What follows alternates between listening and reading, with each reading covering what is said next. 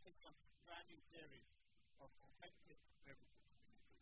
We looked at this idea that there is something within our spiritual DNA, there's something intrinsic in what it is to be human, that means that we are called into community. And we focus on this idea that in Genesis chapter 1, so the first page of the Bible, we see that God dwells perfectly in community with himself. God the Father, God the Spirit, and Jesus Christ in perfect community. And out of that community, we were created. And we were created in the image of God. And so our very image is created with the need for community. Our very image is created as a result of community. And so therefore, because it's in our spiritual DNA, then we need to make sure that as a church, we are building authentic biblical community. And so this afternoon what I want to do is kind of look at the next stage then of this. If we're saying that community is an intrinsic part of what it is to be human, if we're saying that community is what we're called to be, well, what does an actual biblical model of community look like? And so this afternoon we're just going to be kind of looking through some of the scriptural blueprints that we see of community. If you've got your Bible with you, or turn with me to the book of Acts. We're going to be looking at Acts chapter 2. Just to give you a little bit of background, the book of Acts, or Acts of the Apostle, as you give it its long title, is basically the record of the early church. In chapter 1, we see Jesus ascend into heaven, and then the disciples and a couple of people around him, they're waiting on the Holy Spirit. In Acts chapter 2, we see the day of Pentecost, the Holy Spirit falling with power on the disciples. And from that moment, the church is born. And then the rest of the book of Acts is the story of the early church. It's the story of how the apostles took this message into the four corners of the known world. And so what's really interesting, we look at the author of Acts several times. He gives us these little snapshots, these little pictures of what the church is like. And what I want to do this afternoon is to explore one of these pictures of the church. So Acts chapter 2, starting at verse 42. And they devoted themselves to the apostles' teaching, and the fellowship, to the breaking of bread, and the prayers. And awe came upon every soul, and many wonders of signs were being done through the apostles. And all who believed were together, and had all things in common. And they were selling their possessions and belongings, and distributing the proceeds to all as any had need.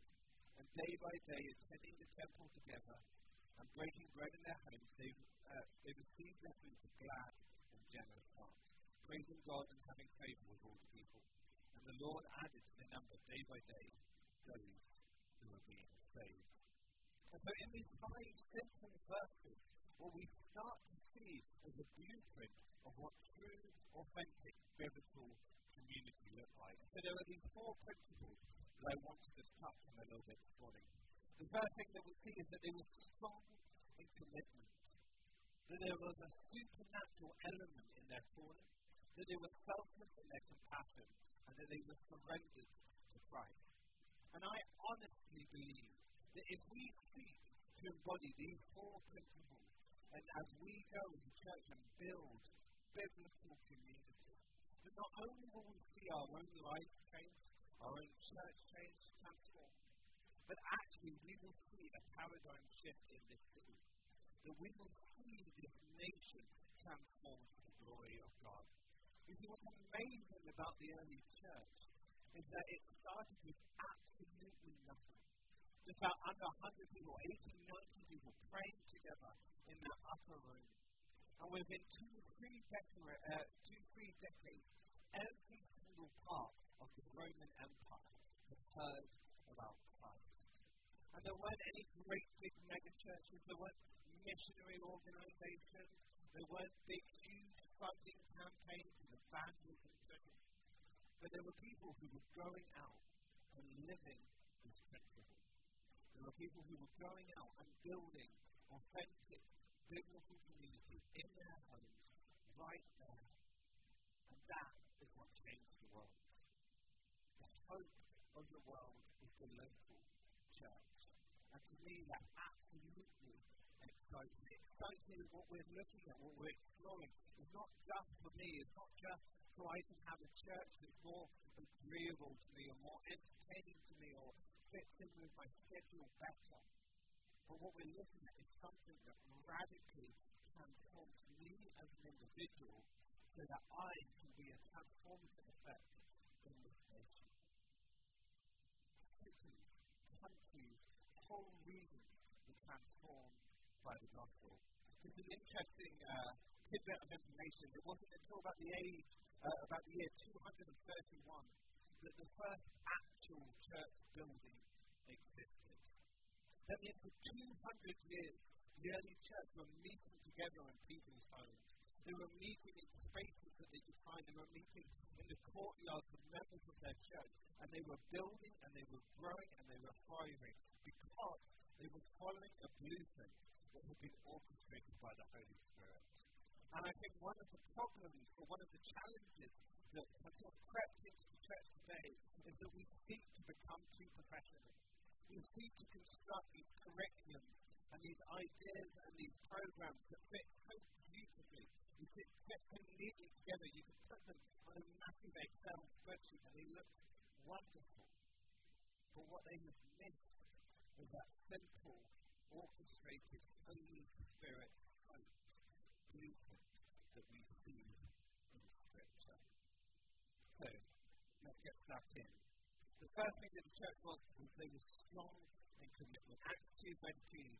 And they devoted themselves to the apostles' teaching and the fellowship and the breaking of bread and the prayers. You see, the early church community was not an optional extra. We talked about this a little bit last week. This wasn't something that they could do, well, as long as I'm reading my Bible, as long as I'm giving my tithe, as long as I'm having my quiet times with Jesus, then, maybe if I feel like it, I can journey with other people. Maybe I can have other people for dinner. The early church community was the very foundation of what their faith looked like. The two could not be separated out. And Luke, writing in the book of Acts, he says that the early church were devoted, that they devoted themselves. The first thing to the apostles' teaching, and then interestingly, the second thing was fellowship. And this word that Luke uses for devoted is a really interesting one. It can be translated in a few different ways if you can get to the slide. But at the heart of this idea was this idea that to be devoted was to be steadfastly attentive to give unremitting care to Him, or to be in constant readiness. And so, what Luke was saying is that those who made up this early community, they had made it their goal. They had set their mind on this. They had constructed their life so that their mission was to be one of unremitting care, to be in constant readiness to serve this early community. Again, I think one of the problems that we have is that we see it as being a part of our week. This is what we do on a Friday. This is what we do when we meet together on a Thursday or a Tuesday or whatever it may be. But for the early church, this was their life. This was their goal. This was their focus. And everything else had to fit in around that. So the kids are having an amazing time. And so this was more than just being a committed member. This was more than just signing up to be a part of a crew, to be a part of a team. But this was saying, this is the foundation of my life, and I am prepared to build everything on top of this. And that's challenging. That's hard to hear. We talk about having a well-balanced life. We talk about juggling the pressures of family and work and church and all these things. But actually what we see in Scripture is that church took precedence. Church took priority. Not just church, but community. Family took priority. And we're going to come on to it a little bit later, but that means that was costly. That means that form of lifestyle was sacrificial. And so this is what they had devoted themselves to. And the reason that they were doing this is because their relationships with the other members in their community were not just, oh, that you are my colleague, or that you're my friend or someone that I hang out with. It's because these people are our brothers and sisters in Christ. And when we allow that revelation to come, when we allow that mindset to change, that the way that we view how we gather together radically changes. As annoying as it may be, I am your brother in Jesus Christ. You can do nothing about that. And the same is true as well. As much as I may wish it or may not wish it, you are my brothers and sisters in Christ. That is just a fact. And so when we start seeing each other as family, when we start allowing that to be the mindset of how we connect and how we interact, then the priority changes. And it's not just about spending the 15 minutes after church on a Friday. It's not just about having that cup of coffee and eating a cake and chatting about the weather. But it's about a deep intimacy. It's about a deep relationship. Again, the word that Paul uses, that Luke uses for fellowship. I think fellowship in our modern world is kind of, it's what you do on a sports team together. Or maybe you have to go to drinks after work. That's fellowship. But in its actual biblical sense, it's so much deeper than that. There's an intimacy to it. There's a band of brothers, there's a comrade of arms, there's this sense of I'm going to fight side by side with you. This is what Luke is saying that the church is practicing. This deep intimacy, this deep partnership, this deep connection with each other. And I'm going to be honest with you, I find these scriptures hard. It may surprise you, but I'm not an extrovert. I love the opportunity to get up and preach, but it's not in my nature. I'm not an extrovert by nature. And so after I got something like this, all I want to do is to go and hide in a corner. If I've ever had a conversation with you, I can pretty much guarantee you the first 3 or 4 conversations will either be about the weather and about how lovely it is at this time of year or how terrible it is at this time of year, depending what season we're in. Or I will ask you a question like, how's your week going? I'm rubbish at small talk. I find it so painful, and I don't know why, but that's just how I am created. But I still 100% believe that I need to be devoted to fellowship. I 100% believe that I need to be investing my time, my treasure, my talents, my energy into authentic biblical community, because I cannot separate the two out from Scripture. I cannot separate the relationship with Jesus from the family that He has placed me in. And so, I almost, for those of you who think, that's me, that's exactly me, I hope this is a message of hope. Because you know what I love about the Bible, what I love about the things that God calls us to, is He calls us to principles. He calls us to these kind of these grand forms of living. But the actual practicalities of what that looks like is going to be absolutely different to each and every single one of us. What community looks like to me is going to be very different from what community may look like to you. But as long as it embodies these 4 marker points, these 4 principles, then it is authentic biblical community. And we have to be careful not to use it as an excuse. We have to be careful not to kind of go, but it's okay, I've got my community, I've got this group of people over here who I hang out with, I don't need everyone else. But it also means that we need to not keep pressure upon ourselves.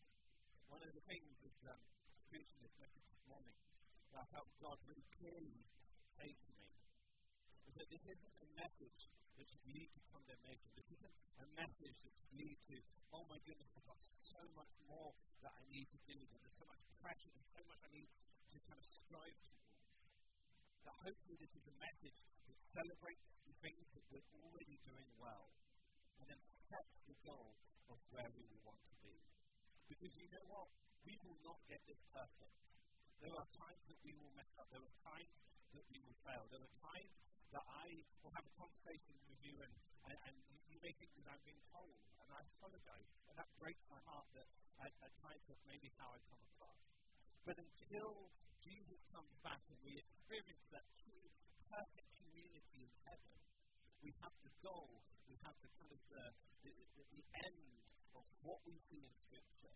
And I will do everything in my life to run towards that.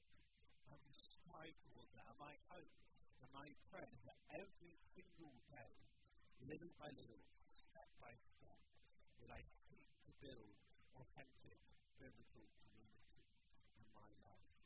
So I really hope, I really pray that this comes across as a message of hope, a message of looking at what could be, what should be, and together with a shared excitement, with a shared passion, we say, yes, as a family, that's where we will get to. Yes, as a family, that's the goal, that's the priority, that's what I want to make important in my life. And I'm prepared to count the cost for that.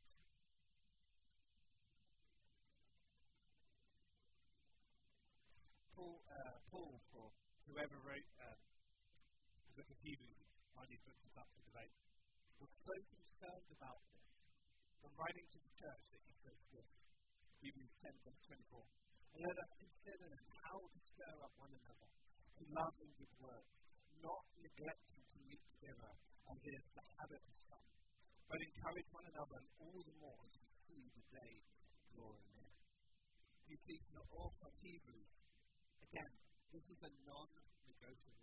To the point where the part of the church that had stopped meeting together actually warranted a rebuke. They actually warranted a correction in this matter.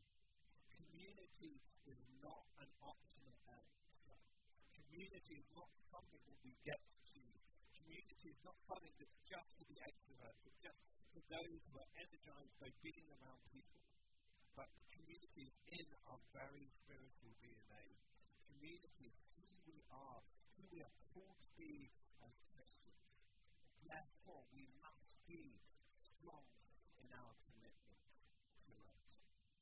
Verse 43, and awe came upon every soul, and many wonders and signs were being done through the apostles. One of the elements that I love about community is that it's supernatural in its calling. The very foundation of how the church was born was by a group of people getting together in an upper room and just praying. There was no particular agenda, there was no sense, there was an instruction that Jesus had given to wait in Jerusalem until the parousia, the one to come, would visit them. But every day or every couple of days they would meet together and they would pray. And on this particular day as they were praying, suddenly the Holy Spirit fell in great power and great might. And they were baptized in the Spirit, and they went out and they started evangelizing, started proclaiming, and Peter preaches the very first evangelistic sermon ever recorded. And the church is born, and on that day, 3,000 people come to the Lord. The supernatural broke in when it was least expected. And one of the things that I love about community, I love about gathering with each other, is that we come with this expectation that God is going to break in. And I want to be really clear here. We're not just talking about Fridays. We shouldn't be just content with a great ministry time after the preach. When that perfect moment in the worship, where the song just hit that moment just right, suddenly we feel a sense of God's Spirit and we respond and we see healing and deliverances and people free from bondage. All those things are amazing. But we shouldn't settle for just that. We shouldn't say, well, Holy Spirit, you can only break into these large corporate moments. Holy Spirit, you can only deliver me, you can only heal me, you can only free me when an elder leads a word of knowledge. That's not the pattern we see in Scripture. We see people gathering together in small groups, forming authentic, biblical community. And God's Spirit breaking in, transforming them. One of the things that we're going to cover in this series right towards the end is we're going to, not in this is actually the series that we're coming up after, we're going to do a series of the Easter to Pentecost, and we're going to look at sort of ongoing revivals around the world. And one of the amazing things that we see in so many of these revivals is it starts by 2, 3, 4 people just meeting together and praying. It's asking for God's Spirit to stay in the need. I honestly believe that as Christians, we have the absolute privilege and honor that when we gather together as family, God's Spirit can break in and transform us, to renew us, to heal us, to deliver us. And I think we need to raise the bar. We need to raise our expectations. We need to come humbly when we meet together as community, saying, God, I want you to break into this moment. God, I want to lead as a transformed person. How the early church spread so quickly changed lives when people to Jesus. Changed lives when people to Jesus. When you have a group of 6 or 7 people meeting together, and suddenly someone gets cured, and then they go and they tell that story at work. It brings people to Jesus. When as a community we're praying for someone to get a job, and week after week as a community we stand before the throne and we ask God, break into this moment. When that person gets an interview, what wins people to Jesus? When as a community we seek corporately the face of God, we are changed, we are transformed, and it wins people to Jesus. I keep coming back to this fact. I love the fact that when it started with 80 people in an upper room, and in 25 years, we have made it throughout the whole of the Roman world. That was unheard of. That had never happened before. Never had a message, had an ideology, had a religion spread so fast. And the reason why is because the good news of Jesus is accompanied by the power of the Holy Spirit. There's something supernatural in our calling. Something supernatural when we meet together in our authentic, biblical community. And all who believed were together and had all things in common. And they were selling their possessions and belonging and distributing the proceeds to all as any had need. The third marker point is that they were selfless in their compassion. You see, one of the key focuses, or one of the key kind of activities that this early church community practiced was this kind of selfless compassion for each other. And I want to make this very clear. This is not charity. This is not some kind of biblical form of socialism. But this is communal living. This is taking care of the needs of my family. If my sister, for whatever reason, needed help one day, I'm not going to go, well, I've already given my tithe. I have to wait till next month. I'm not going to have to kind of rationally process. I'm going to run and I'm going to do whatever I can to support her. And this is what the early church were practicing. They understood these are my brothers and sisters in Jesus. And so therefore, if I have the means, if I have the ability, I need to be radically generous with them. And what an amazing thing. There was no welfare state, there was no social support, there was nothing. But Luke says,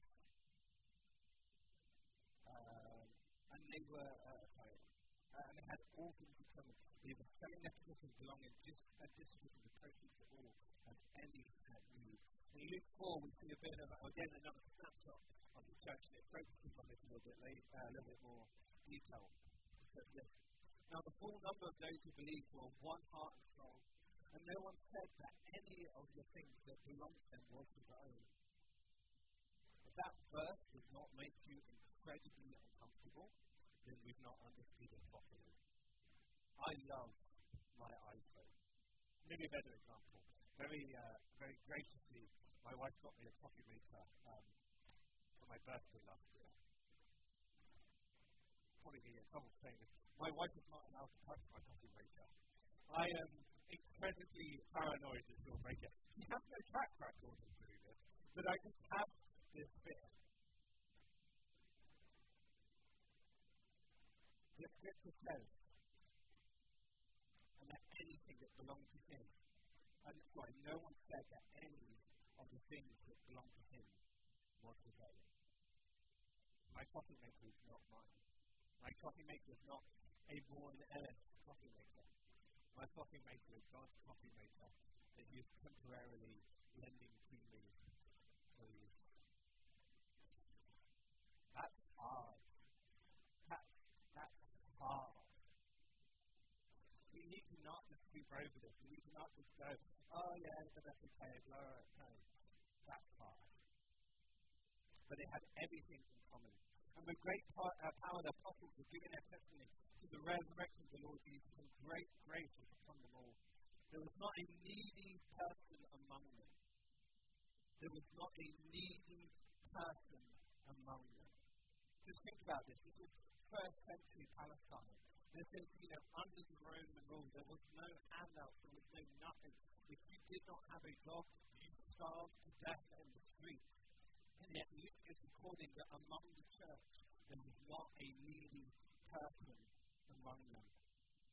For as many as were owners of land or houses sold them and bought the proceeds of what was sold and made it at the apostles' feet. And it was distributed to each as any had need. Thus Joseph, who was called by the apostles Barnabas, which means son of encouragement, a Levite, and native of Cyprus, sold a field that belonged to him and bought the money and laid it at the apostles' feet. For authentic biblical community to thrive, there must be a spirit of generosity. There must be a spirit of self-sacrifice. It can no longer be about, well, what can I acquire? What can I call my own? What possessions can I hold together? But it's about what do I have to give to advance the kingdom. And I want to make this clear. In this particular scripture, it is talking about finances, but I believe that this radical principle actually goes so much further. That it's not just about my treasure, but it's about my time and my talents and my energy as well. Quite early on when I was dating Hannah, she was working for a very successful law firm and a part of the church which was being, and we were talking, I think, about giving and tithing, just kind of getting to know each other's heart, and sort of knew kind of, very, see that she clearly was very financially generous, and she gave it her tithe, she supported mission organizations, all this stuff. But at the same time as she was working for this law firm, she was working ridiculously long hours, starting at 9, finishing at 9 p.m., 10 p.m. But there was a need in her church for King's Street. And so every single Sunday, or most Sundays, or whatever it was, she would get up and she would serve a part of King's Kids. Not because she had any particular passion or desire or calling, but because there was a need in that community for it. And as we were dating, I got to see a beautiful part of her heart. Because you know what? For her, giving of her treasure was not sacrificial. It wasn't something that would kind of make, that difference. Can I or can I not speak? The giving of her time was. That was the commodity in her life that was in short supply. And yet still, she chose to serve in church. And not in some gramophone, not some place that, I feel really cool too, or I feel that the Lord has kind of laid out this ministry. But she served in an area that had need. And in that moment, I felt a little bit deeper in love with her because I saw her heart. I saw the kind of the motive behind her action. And so for each and every single one of us, there will be a different thing that is sacrificial that we are called to sow into our community. For some, it will be money. That will be the sacrificial thing. That will be the something I'm trusting God to provide for next week. But for others of us, it will be our time. It will be, I've had a long week of meetings. I've been doing this all week. I just want to morning off. For some of us, it may be our energy. One of the things, some people may or may not know that I've suffered various health issues over the last couple of years. I actually got very sick just after our honeymoon. I was in the hospital for quite a while. One of the things that has never fully recovered is my energy. My energy levels. And so, even between this morning and this afternoon, I had to go home and have a short power nap. And so for me, one of the costly sacrifices that I have to pay is my energy. There are times that I just don't want to be a part of that meeting. I just don't want to have that conversation. But I know that I'm sacrificially called to lay it down at the feet They were selfless in their giving. They were selfless in their compassion. Paul, writing to the church in Philippi, says this: do nothing from rivalry or conceit, but in humility count others more significant of yourself. Let each of you look not only to his own interest, but also to the interests of others. Have this mind among yourselves, which is yours in Christ Jesus, who, though he was in the form of God, did not count equality with God a thing to be grasped, but made himself nothing, taking the form of a servant, being born in the likeness of men. I love how the New Living Translation puts it.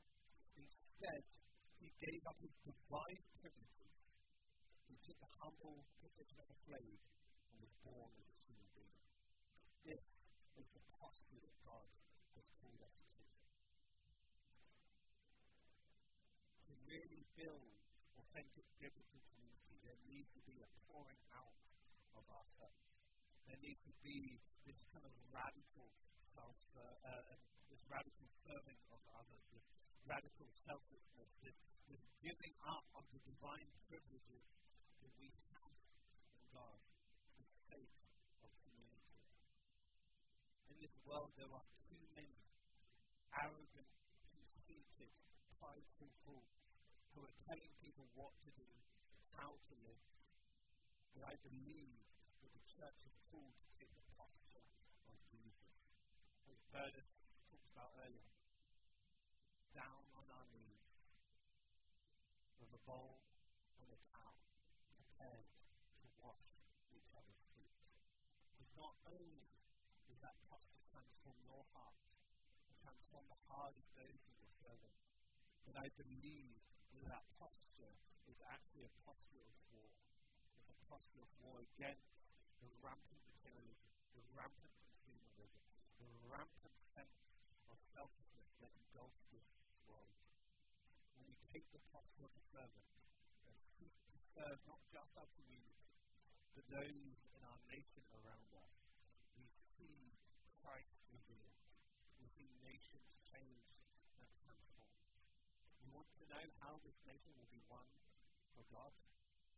It will be radical acts of service, radical acts of humbling ourselves and serving those that Christ has put in our path. And so finally, and to invite Johnny up, surrender to Christ, and day by day attending the temple together and breaking bread in their homes, they received their food with glad and generous hearts, praising God and having favor with all people. And the Lord added to the number day by day those who were being saved. The final trait or principle, whatever you want to call it, of authentic biblical community is living a life surrendered to Jesus. You know, this stuff isn't easy. And I think sometimes one of the problems with a series like this or preach like this is we kind of can make it sound, well, as long as you follow these steps, as long as you join into this program, as long as you sign up to this curriculum, it's going to be good, it's going to be easy, you just need to go with the flow. And anything that is genuine, anything that is real, anything that is of value in this world is going to cost you everything. It's going to cause you to have to evaluate your whole life. It's going to cause you to evaluate your relationships. It's going to cause you to evaluate where you're putting your time, your treasure, your talent, and your energy into. But when we are prepared to surrender ourselves to Jesus, when we're prepared to lay it all down at His feet, then we see that we will be changed, that we will be transformed, that we will be made more and more into His likeness. And I absolutely 100% believe that it is worth the cost. Because what you're gaining is not just another club or just another social event or just another group of people to hang out with. But you're actually getting a foretaste of heaven. You're getting a picture of what we will be doing for eternity. in community together, worshiping Jesus, seeing his kingdom proclaimed. One of the things that we said in the series is that we want to be really specific with what's the kind of the next step. That at the end of each sermon there will be a clear sense of, well, what's the revelation, what's the transformation, and what's the Holy Spirit participation. And so the revelation is simply this, that we need to ask the Holy Spirit to show us that the local church is the hope of the world, and that you as my brother and sister of Christ are worth it. For only when we start with that revelation, only when we start from a place of Holy Spirit, show me that the Holy Church, the local church is your plan. Can we build into that? The second thing is transformation. We need to lay the old self down. We need to die to self and allow Christ to clothe us in his nature. Where there was selfishness, where there was self-interest, where there was a sense of, well, what can I get out of this? We need to say, God, I need you to transform my heart. God, I need you to break in. Let that old self die, and where that was there, replace it with a heart of generosity, a heart of serving others, a heart of seeing your kingdom come by investing everything that I have into community. And then finally, Holy Spirit empowered participation. We need to be prepared to give of our time, our treasure, our talents, and our energy. You can be the first two, but if it does not make it to the third, nothing will really happen. You know what will happen is you'll go along for a couple of weeks, or you'll join a group to do this, but then quickly it will die away. Only when through the Holy Spirit, empowered by him, we actively seek to participate. We see these communities grow. We see these communities that can shape the paradigm of divide, that can transform this nation, that can bring people into families. I'm just going to ask you to stand.